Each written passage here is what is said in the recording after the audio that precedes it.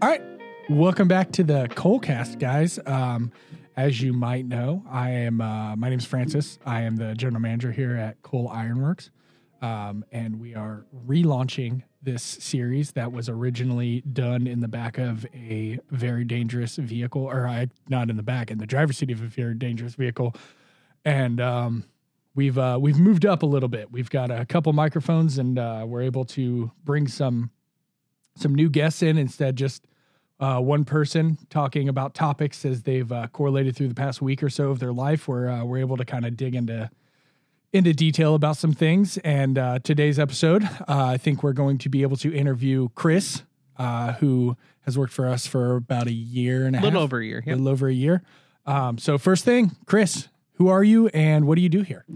I'm Chris. I'm actually our inventory and purchaser now. I started out as a assembler and came in and jumped through a couple hoops and went through the controller building, and then I went to inventory and purchasing. Okay.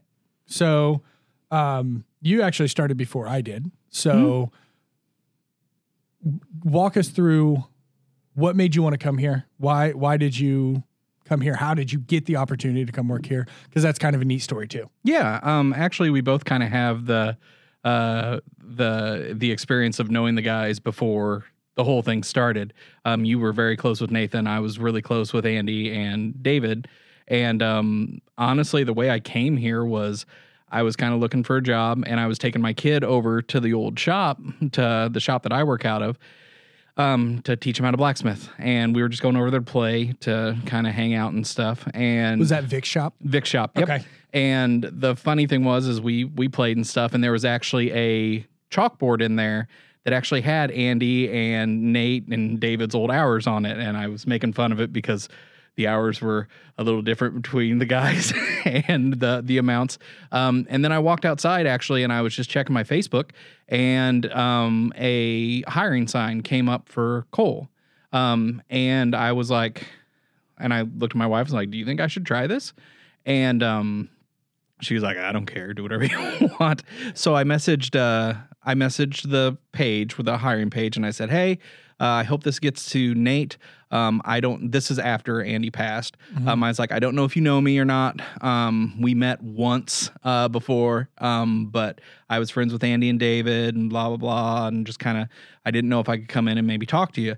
And he was like, yeah, come on in sometime and talk to me next week. I'm like, oh, well, when? And he was like, Tuesday. And I'm like, when Tuesday? He's like, I don't care. And I'm like, I don't Very work like Nathan that. Fashion. Yeah. I was like, I don't work like that. I got to just show up. time. Stop asking me questions. So I told him, I was like, okay, what about like 10 o'clock? That way you can have time to get done with your morning meetings, because I didn't know how those worked or anything here. And then that way you might can have been a little too soon based Right. off the Right. morning meetings back then. Yeah. Yeah, but I came in and honestly, I talked to him, and he was like, hey, what do you like doing? What are you doing? And I kept saying, I don't know if I fit. Mm-hmm. And he finally goes, what do you mean by that? You keep saying that. What do you mean by that? And I told him, I'm like, I'm not like Mr. Handy. I didn't do a lot of tools and things like that. And his response was, dude, I can teach you all that. As long as you show up to work, I don't care. And I'm like, I got that. Yeah. So, and then it was a thing to work. And he's like, when you want to start? Tuesday? Cool. Come on in. Yeah. And it was very, very quick. So you met Andy and David through being their youth group leader or youth pastor. I don't know the technical. Yeah, they came to the youth group. It was a really big youth group. It was one of the biggest youth groups in Indiana. We had 931 kids a week. And I had kind of my core group that would we would do set up and tear down and things like that. And I had a core group of kids that we hung out with, mm-hmm. and just we were just kind of like, okay, cool. We're going to go bowling this week. We're going to do this, just extra stuff on the side. And it made this little core group of kids, and their friend Shad was actually one of them. Yeah. And I was really close with Shad and his sister, and they kind of brought Andy and David in. I didn't know who they were. I didn't know anything about them really. And it was just kind of oh, okay, cool. It's another youth group kid. Neat. Yeah. And then after I got into, I think it was a college class, I saw David, and we were in some class together or something like that. And it was like, hey, do you want to come out and shop and do some stuff? And I was like, yeah, sure. And that's when we started kind of hanging out more. Okay, so after they had kind of gone on from the youth group. I knew them, but it wasn't like I didn't know they were doing blacksmithing. Okay. I didn't know that the Mad Dwarf thing until much later. You have a very good relationship with Vic. Oh, yeah. We kind of started all the bubblings of Cole Ironworks started at Vic's shop. Yep. One thing that I don't think I've ever been able to ask you is, did you introduce them to Vic? Is that how they got hooked up with Vic? Yeah, actually, the funny thing was Vic. The way I met Vic was through his son. I'm a nerd. We were playing D&D with a group of guys, and his son was actually in that group. And we hung out and everything, and I was a big World of Warcraft kid and everything like that. And I made the joke one day of saying, I'm going to be a blacksmith. I'm going to learn how to blacksmith because I was seriously going to look for it. And out of nowhere, Dieter goes, dude, my dad can teach you how to do that. And he does that. Yeah. And I was like, what? And so Dieter introduced me to Vic. Went out to his shop and started hanging out. Unfortunately, it wasn't the blacksmithing I wanted because it wasn't swords and knives and things like that. It was, hey, we're going to make S-hooks and we're going to make pot hangers and things like that, like old school traditional. Unfortunately, the things that sell. Right, exactly. Yeah. And so we started doing that. And that's when I started going out and hanging out with David and them.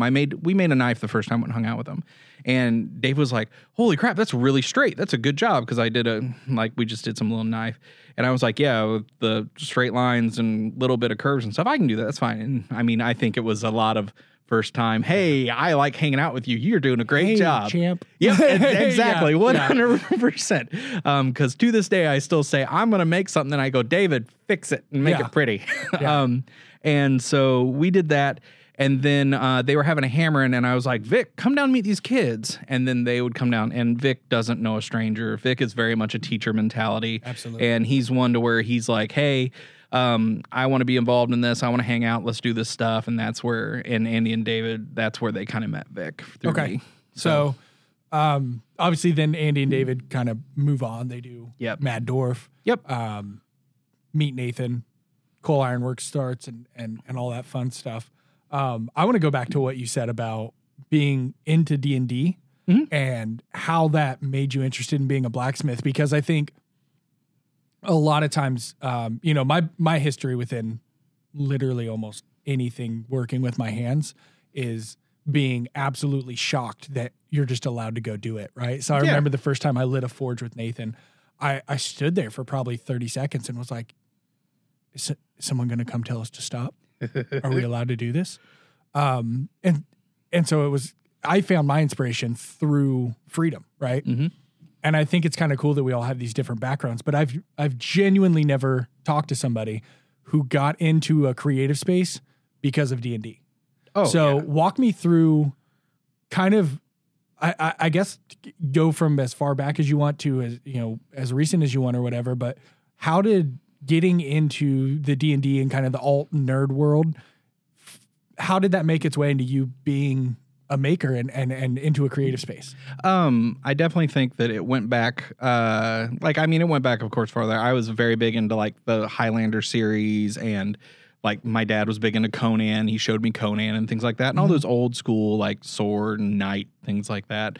But D&D kind of made it to where it's like, instead of just saying, I found this sword, you can actually go and go, okay, I made this sword. Right. And it was the prospects of, okay, I have to get this ore and this and put it together. And then, granted, on the game, you just click a button, but it was the fact of knowing that these certain things go into it.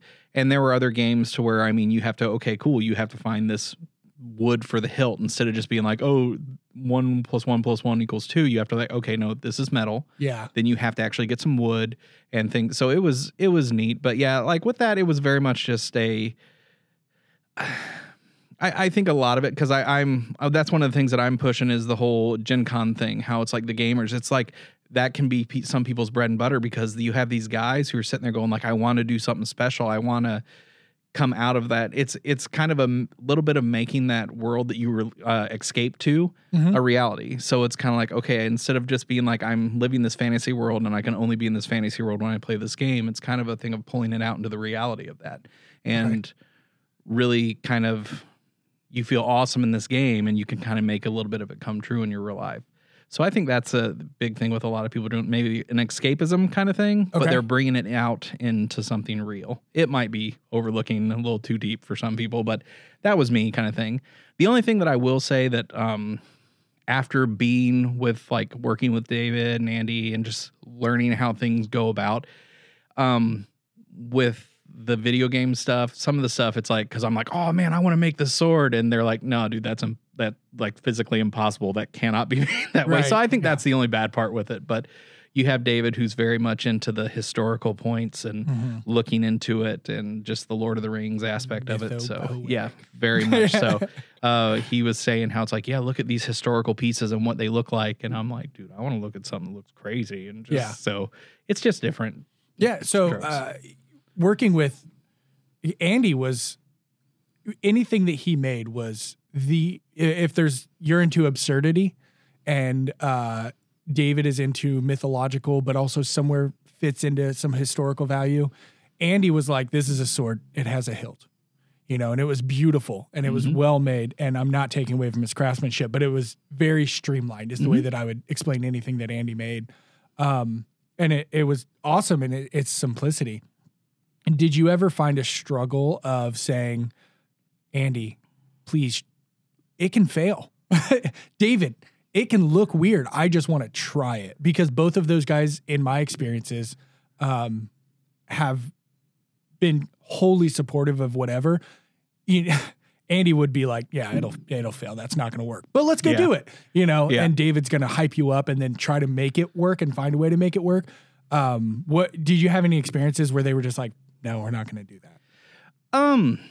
Not really, because that's kind of one of the big things with Andy and both David, actually, that I've noticed is, like, they can have, like, especially like when I was with Andy, because Andy had, I mean, you remember the Hershey rings that they had.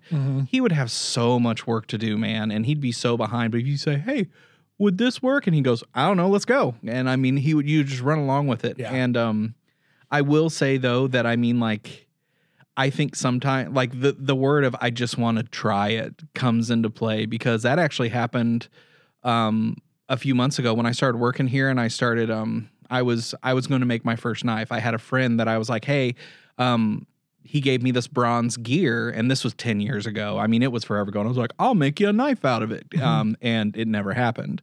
So it was one of those things how I was like, okay, cool.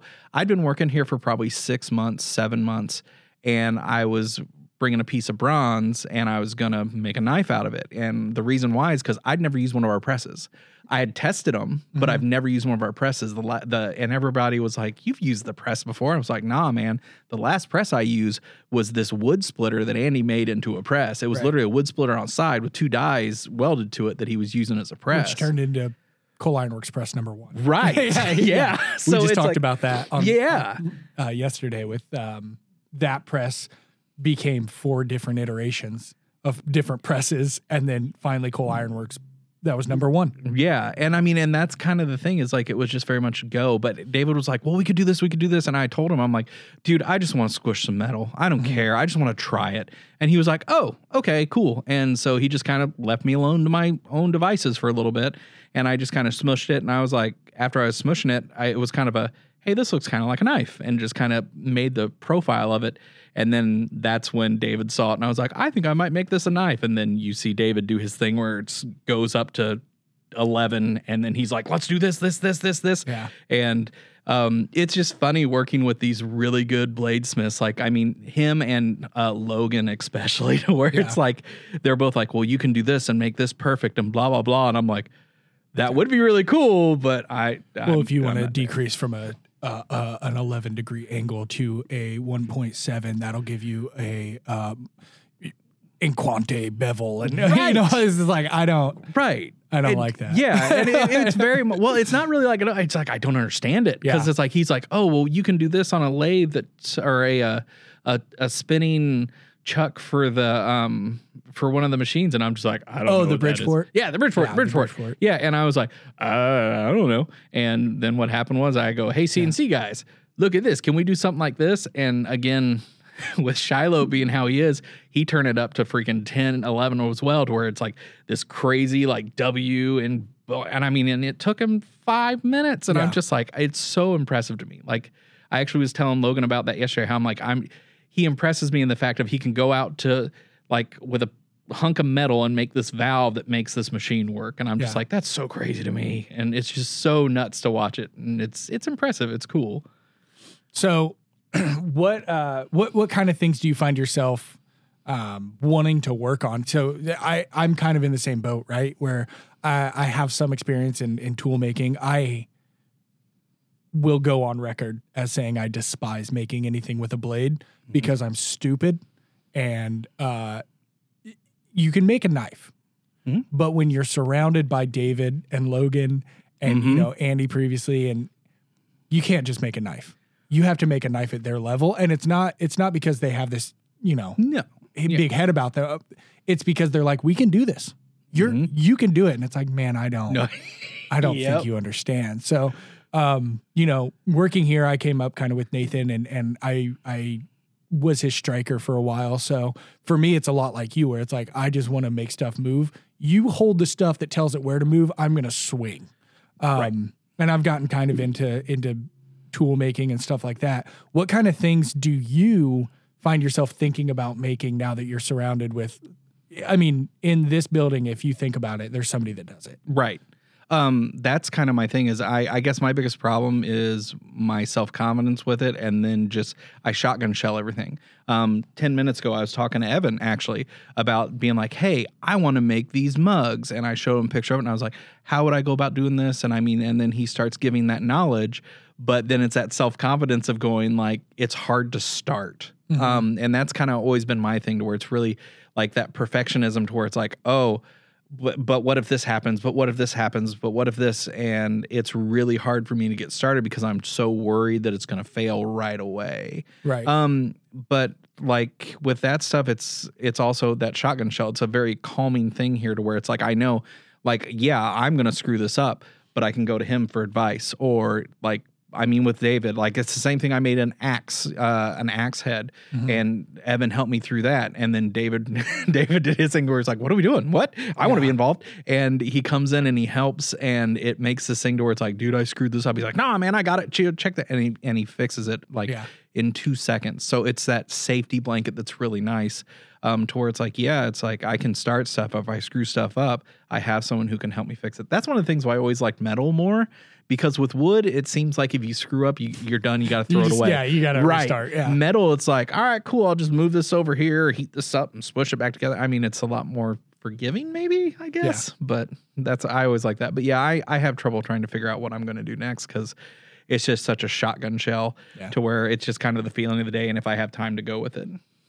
So, what kind of things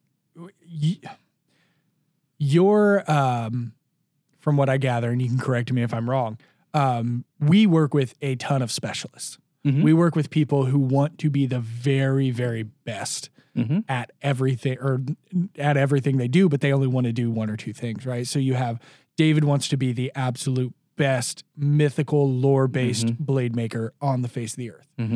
Logan is an amazing tactical knife. You know, he wants to be the absolute best at that, and he soaks it all in. Nathan is a tool maker. He makes amazing tools. I feel like you're almost at the point where you're like, I kind of want to do a little bit of everything and have fun, right? It's not necessarily the thing that wakes you up in the morning, but it might be the thing that gets you through lunch. Absolutely. How do you kind of face that? Where do you have a boundary where you're like, hey, David, it doesn't have to be perfect. Hey, this doesn't have to be perfect. Yeah. We did that a lot with this bronze dagger that we were doing, to where it's like, I believe someone said it to where it's better done than perfect. Yeah. Someone was saying that, and it's like, okay, that makes sense, to where, because it is very much like I mean, with me, like, because David, like, again, like, hey, we can make this mythical, we can make this perfect, we can make this however we want it. He did a thing to where we put it in ammonia, in a bucket of ammonia, just hanging there, and it made it to where it turned this blue kind of rusty color. Yeah. And then we did a has the same effect of like keeping pennies in your pocket, right? That kind of protective film. Right, yeah. And then we sprayed it with a clear coat to kind of hold it all in. And I mean, it came out gorgeous. It looked like something that was should be in a museum. It looks like marble. Right, yeah, exactly. It's really cool. Crazy. But and then it's like it was one of those things how it could go more. And then Dave was like, hey, we can do this. And I'm like, dude, I got to get this to this guy. It was supposed to be a Christmas present. It's already 2 months late. So it was very much 10 years and 2 months. Right. Yeah. 10 years and 2 months is very, very accurate. So it was a thing. Yeah. Sometimes I would definitely say it's hey, I'm not at your level. Let's keep it to where this is already 10 times better than I could ever do alone. Yeah. Let's go ahead and just put it out and push it. Okay. So I think one thing that makes blacksmithing and blade working kind of seem unattainable a lot of times is it takes a really passionate person to do it in the very beginning, at the forefront. When you think about, setting up a forge and buying the right hammers and getting all the tooling collected, that's not something you just go to a flea market and you're like, oh, build your own forge kit. Let's get going. So you initially start with somebody who's extremely passionate about even a trial of figuring out if they can do it. And then in order for you to learn from them, they have 5 to 75 years of doing it.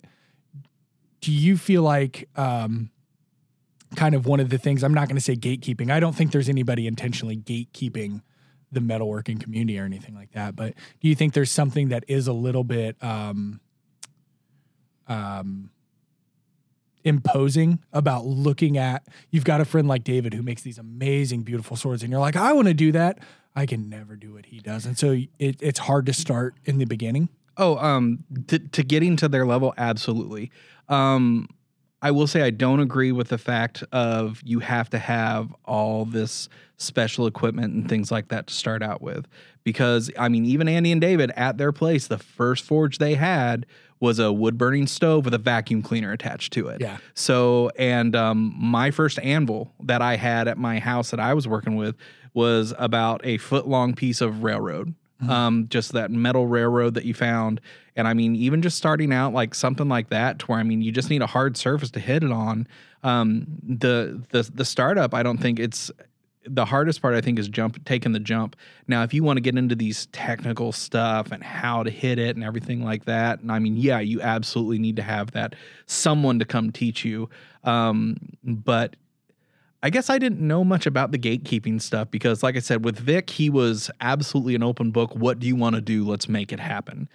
He introduced me to the IBA guys, which was just a whole bunch of old dudes hanging out in a barn. Like the first 40 minutes of that thing is drinking coffee and waiting for the donuts. Donuts, yeah, right? Yeah. Yep, the donuts. The donut guy's always late. I don't know why. Yep, absolutely. And then they might work on something for an hour, maybe 2, and it's like, and it's just so chill, but they will tell you anything. And that's the cool thing is like, I mean, like Vic and like David and honestly, Andy was always to the thing where it's like, oh, you want to try this? Here, I got this for you. Oh, just yesterday, we were talking about one of our guys wanting to make a knife, and I was trying to dye this wood for him, and David was like, dude, I got some red wood down here. It's actually made that way. It's just how it's made. Here, I'll give it to him. And it's like, that very giving heart of wanting to do it.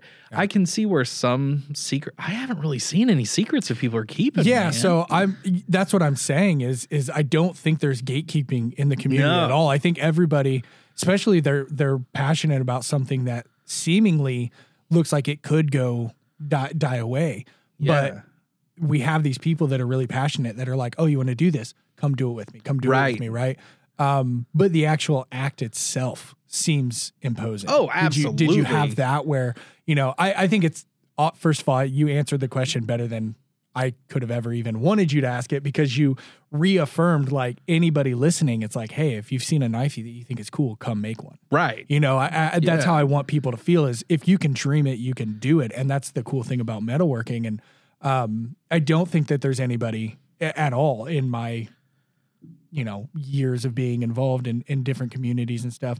I grew up in the punk scene. I've grown up in churches. I've had a lot of subcultures as part of my life. And I would say hands down, the blade working is the one that is like, 100%. Come do this with me. Yeah. And specifically with knife makers. Because we're all lonely and need company with people. Specifically with knife makers, though, they're like, come, let's do this. What more of what I was referring to is that initial like, oh, I think I kind of want to do that. Oh, I could never do that though, because I have to have this whole forge. Everybody I know that does it has a whole forge. I don't have room for that. I barely can fit my lawnmower in my car in my garage. See, I got lucky because I made a joke and somebody said, yeah, no, I got it. I got a guy. And it's like, what? So, I mean, yeah, it was very strange, like getting into it like that. But I can absolutely see that because it is it's like a hidden group. It's like a secret society of people to where, I mean, it's like if you find somebody, it's like, what? And I always think it's funny how like when you have like IBA, for example, IBA has sales all over the place. You can go, but it's like you're going to be that guy. And honestly, the younger you are, the more just like those old guys are like, hey, man, come here. I want to show you how to do something because they yearn to share that knowledge. Yeah. Like that's Vic's thing is he just wants to share. He wants to let everybody feel included. And because I mean, he has a group of probably 8 to 10 of us to where he calls us his kids. Yeah. His son doesn't like when. Well, I love when you refer to his son and you say the kid. Yeah. He's the kid. The rest of you are kids. Yeah, absolutely. Right. Yeah. And it's like, it's very much like, I mean, he will give us literally the shirt. And I mean, not us. He'll give anybody the shirt off his back. Yeah. But it's one of those things how it's just so cool to see like when he gets in his element because he'll start talking, man, and you'll think he knows everything. And then like you'll have somebody else come in and go like, man, no, that's not how you do it. I was like, but it gets it done. So he knows the stuff, man. Yeah. And he actually was showing me how to make copper roses. Like that was his wife's thing. She made copper rose. Like they actually called her the copper rose, I guess is what I've never met his wife, but from stories and stuff. But you make these copper roses out of these like copper, and it's like it's weird because you can't heat it up as hot. You don't put it in the forge. It's crazy, but. Yeah, I these old guys are wanting to share this knowledge. And I mean, it's not just the old guys, it's everybody. Yeah. But it's really cool. Maybe it's because I'm just getting older. Like seeing the group that hangs around with like David and Logan and Will and everybody, these young guys who are coming in and just like going off on some of this stuff. Like when we did the hammer in here, like, I mean, I saw Will and I thought he was just like some teenager kid, but then he goes nuts. And then Kyle, our safety guy, his kid's what, like 13, 14? 12 or 13. 12 or 13. He's got a forge now. He's got a press. He's making these, he's got lathe. He's making these crazy crosses. I mean, that's fantastic.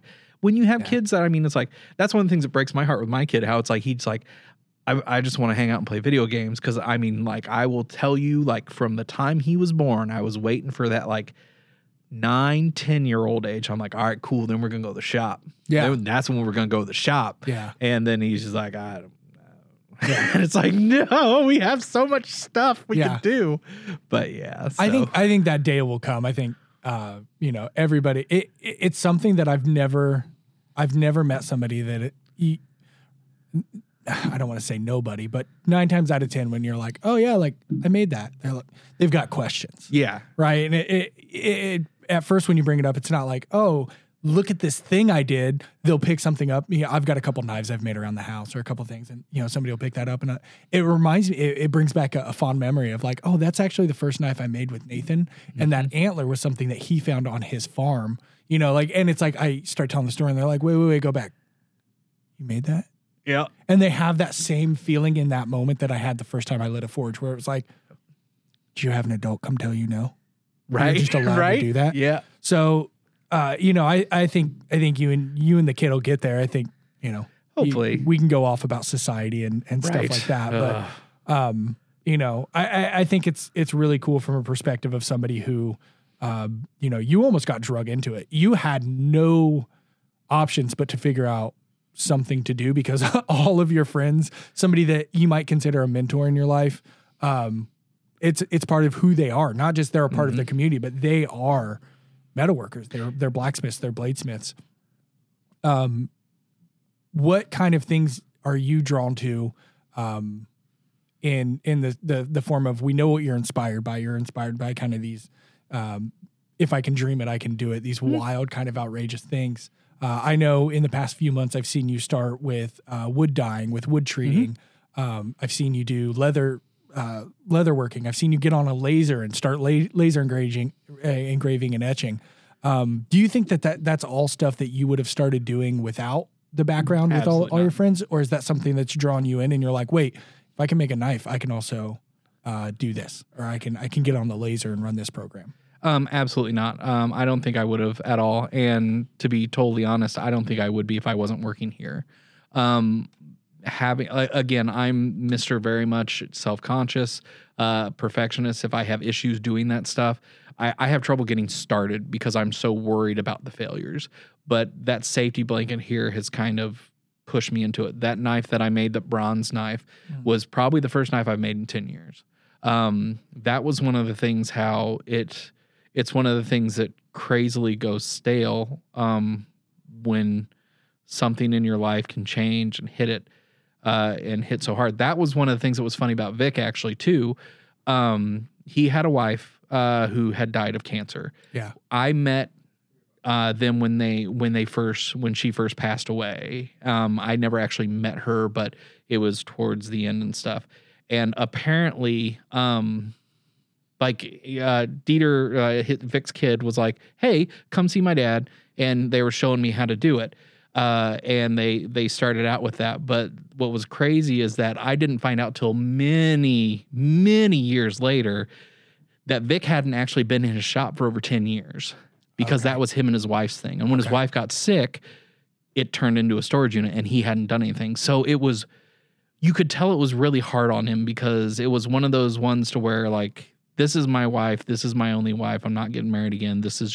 That's who I loved. Yeah. And you see all these crazy projects because, I mean, Vic was not he had a lot of stuff. Yeah. You have paths to get back there. Yeah. But you see all these crazy projects and they're sitting around and stuff. And you're like, "Hey man, you want to finish this?" And it would always be like, "No, that was something my wife was doing," and just very much, "No, let's move on from that." And you got to the point where it was like, but his son actually told me, he's like, "Yeah, dude, he hasn't been in the shop since mom died, since mom got sick." So it was one of those things how, again, this is me talking from the outside, and I don't know if this is true or not. I think it was kind of a healing thing for him because not only did he go from the shop of me and him doing stuff, but then also to Andy and David doing stuff. Yeah. And then he went to, okay, cool, I have these other people who are in art. Tracy was her name, would come over and they'd work on stuff. And then he got involved in the Pendleton Art Society, and he was doing stuff for them. If you drive through Pendleton right now, he has this huge, like, 20-foot tree that he made that has copper leaves on it. It's like this wrought iron tree, and then it has these copper petals all over it that he's letting he didn't put any wax or anything on them, so the oxidization makes the green coppery, and it looks amazing. It's really cool, but he was able to continue to keep doing that, and I mean, this has been, I'd say 10 years. Yeah. And I mean, it was kind of a healing process for him, how he was able to start making stuff and bringing stuff to life again. And I think that's a big part to where people, when they let it go stale, it kind of makes a callus on your heart. Because I know with me making stuff, like, that's why I'm so excited about doing stuff again, because I'm creating. And I always wanted to create stuff. Like, I wanted to make a video game for a while. Yeah. So just that creating of bringing something to life, and this is more tangible. It's cool to me. I really, really enjoy being able to make stuff. It's a healing process, I think. Yeah. So you said that you got, maybe the past 10 or so years before you started here, you were out of the shop, right? And now you're jumping back in, and you're jumping back in with, kind of the skill level of a lot of the guys that have been here for a couple years and have been around the anvil. And, do you find that there's anything imposing or anything, I'm not going to say shameful, but do you find it's weird when you're out there with the guys that are 23, 24 years old, learning to do the same things, or is it just as exciting? Oh no, 100% just as exciting. I don't think of myself as, again, confidence thing to where I'm like, I'm not better than anybody else, blah, blah. I'm just here hanging out, kind of trying my best. But I've always been one to where very, very much I can learn from anyone. David and Andy, they're a lot younger than me, but again, it was just me trying to grasp onto them and ride on their coattails of being like, what can I do? I just remember like when we were doing some of the Thor swords and stuff like that, how you said you were Nathan Stryker. Yeah. I was their grinder, to where they would literally give me a piece of metal and they would draw with a Sharpie on it and be like, all right, cool, grind it down to there. And it's like, okay. Do you ever feel like they gave you stuff and as you're working on it, you're like, they're not even going to use this. They want me to be pumped to be here. Probably. Yeah. I mean, I wouldn't be surprised at all. I mean, I was very conscious of the fact that I'm here. I'm eye candy here. Yeah. I'm just here to yeah. They both specifically David and Andy were so good. Nathan does it to a point, and those are kind of the guys I came up with in blacksmithing and stuff. But specifically David and Andy were so good about like so much of what they do is like they have to be the one to do it. They have the expertise. It's a knife this big, 2 people can't work on it, but they would do something to make you feel involved. I remember we went over one time, me and Nathan, when he was doing just custom fabrication stuff.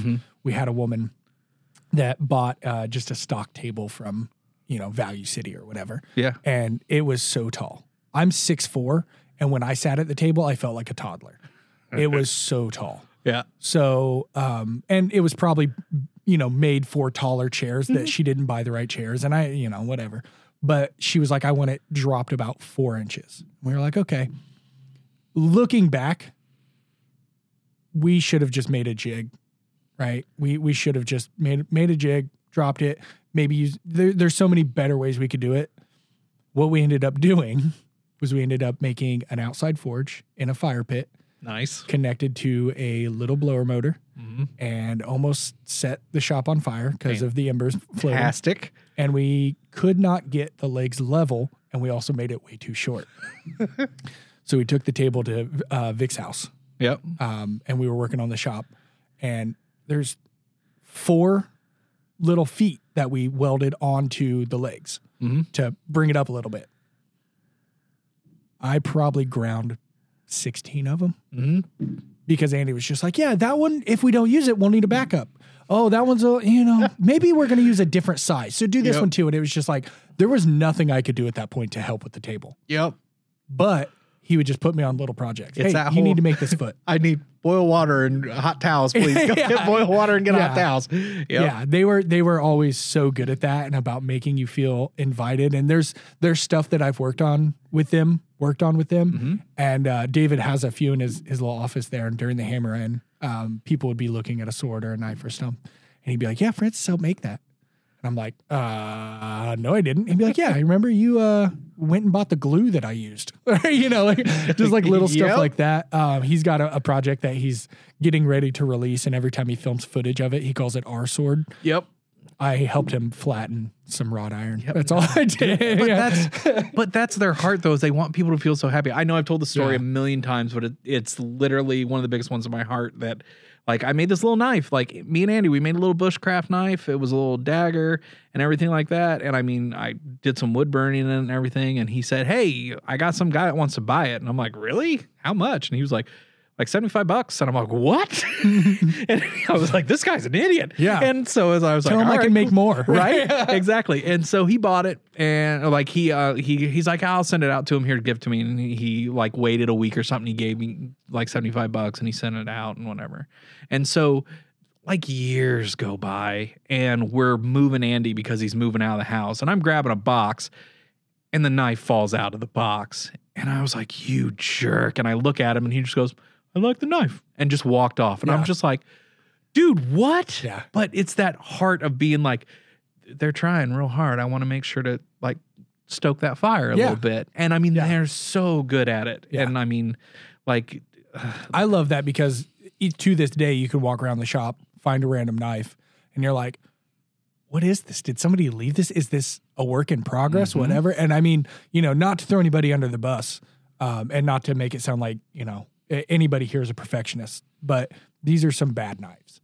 And I just found out about 2 months ago that just about every single one of them, Andy would get on Instagram, just search the hashtag blacksmith, find people with like 4 or 5 followers and buy 2 knives. Mm-hmm. And that was something that he was stoked on doing. So now we have all of these knives from people who, when you look up their maker mark on their knife and you go look at their Instagram now, they do beautiful, amazing work. And it's like, Andy was part of that, you know, and that's so cool to see his memory live on in that way and his generosity live on in that way of like, he did all these cool things that I guarantee you there's 50 other things he did on a weekly to monthly basis that we'll never find out about. No, that he did never. stuff like that. Yeah. Because he was so quiet about doing stuff like that. But all he wanted to do, like you said, was stoke that fire. But then again, I mean, and like I said, it's like, I mean, I know just from the little bit of time that I've worked with Nate too, I mean, it's very much like he's that same way, how it's like hey, go do it. Go do it. Yeah. Like I say people that we're so blessed to work here because it's like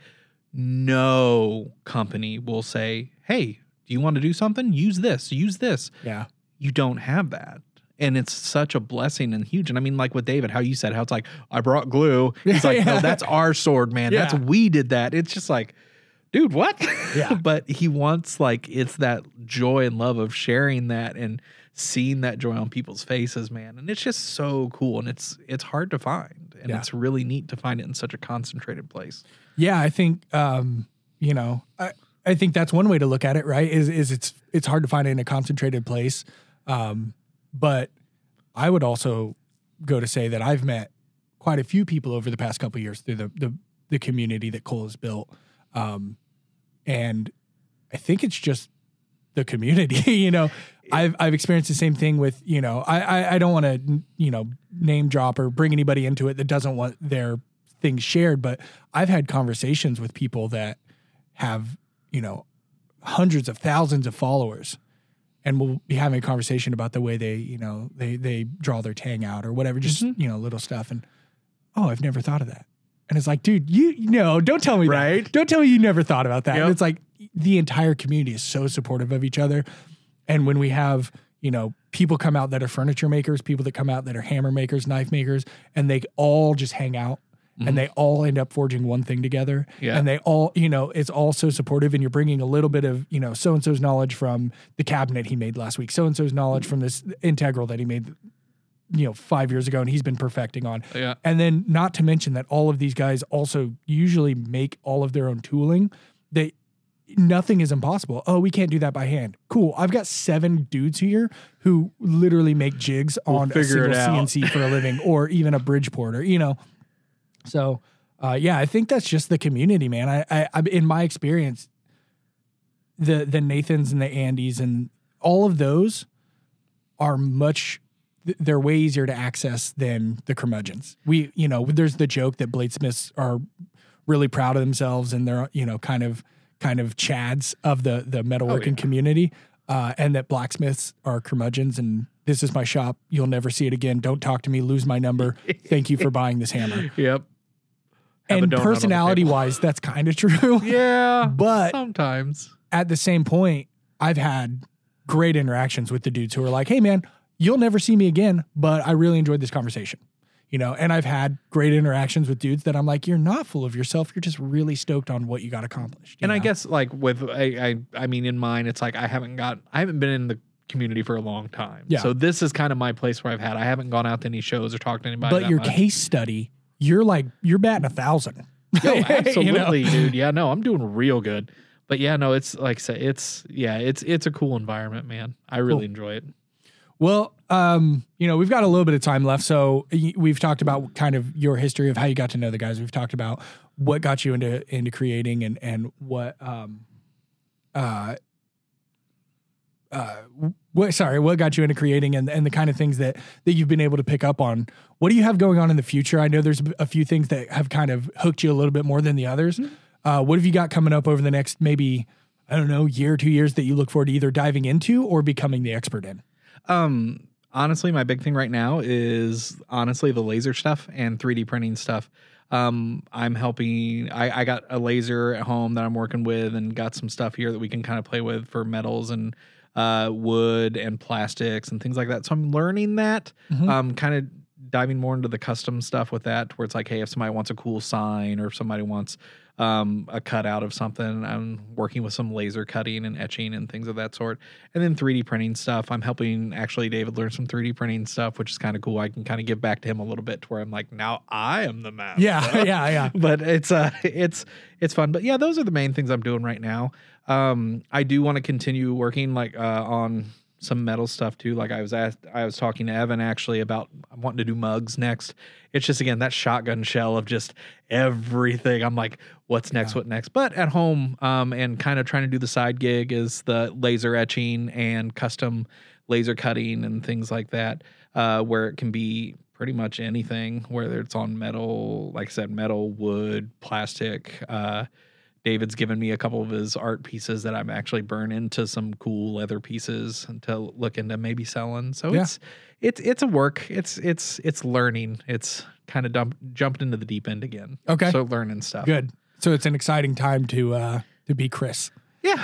No, absolutely. And like I said, just kind of learning new stuff. Cool. So awesome. Well, thank you for coming by. This is such a weird way to go out, but thank you for coming by. That's going to wrap us up. Thanks, guys, for listening to Coalcast, Coal Iron Casting, cast of coal. Check us out on the next episode, and appreciate your time coming out.